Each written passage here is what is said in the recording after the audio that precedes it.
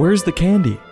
Welcome to another episode of This Goose is Cooked, where we review books intended for our future generations. Today's book, Spooky Pooky, by Sandra Boynton, published by Little Simon, an imprint of Simon & Schuster's Children's Publishing Division. With Halloween being just around the corner, we had to choose the book Spooky Pooky to get into the spirit. It explains Halloween to the reader and follows a young pig picking out its Halloween costume.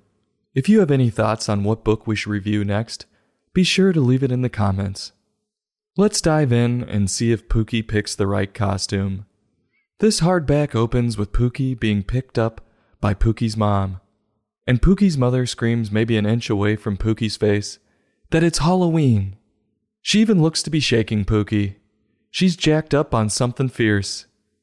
Sidebar, I only know Pooky is a pig, so as not to create any confusion with the pronouns, you're going to hear me say Pooky's name quite often.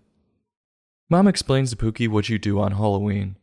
Mom tells Pooky will meet Pooky's friends and say trick or treat. But she never explains that you get candy on Halloween. So the reader has no clue what the point is to say trick or treat. I haven't been trick or treating in a little while. I would hope candy still gets handed out.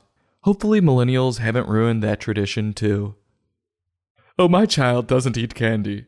Have you looked at what's in it? All sugar and high fructose corn syrup? That's not going into my Pooky's tummy. Do you have any kind bars or dried fruit? Yeah, I do know what's in candy. And it's fucking good. It's a treat. Nobody is stupid enough to make candy their whole diet, lady. Before Pooky goes out, Pooky's mom explains that Pooky has to find a costume. No point of dressing up if you aren't getting candy. I would double check before you go through the hassle. Well, for whatever weird reason, Pooky's mom has a massive box marked costumes. I just hope they're all appropriate. Pooky goes digging through the box and tries on a bunch of the costumes, starting with a dragon. Then Pooky dresses up as a bear. And this is where I take issue. In this strange world where animals are humans, if pigs are human, wouldn't a bear be too? So wouldn't dressing up like a bear be like saying, I'm going to dress up like an Italian this Halloween and put on man capris and ride around in a Vespa? It's offensive. It's cultural appropriation to dress up as a bear. And Pooky says the costume is too hot. What is he trying to say about bear's fur?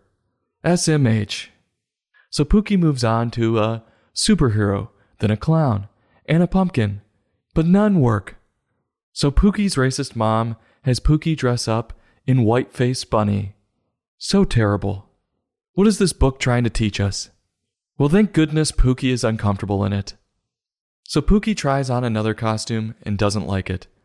Finally, Pooky's mom finds Pooky the costume Pooky wants to wear. At this point, it's pretty easy to guess what she pulls out of her closet. Yep, it's her old white sheets.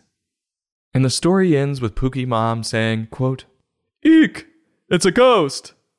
And Pooky shouting, quote, Nope, it's Spooky Pooky.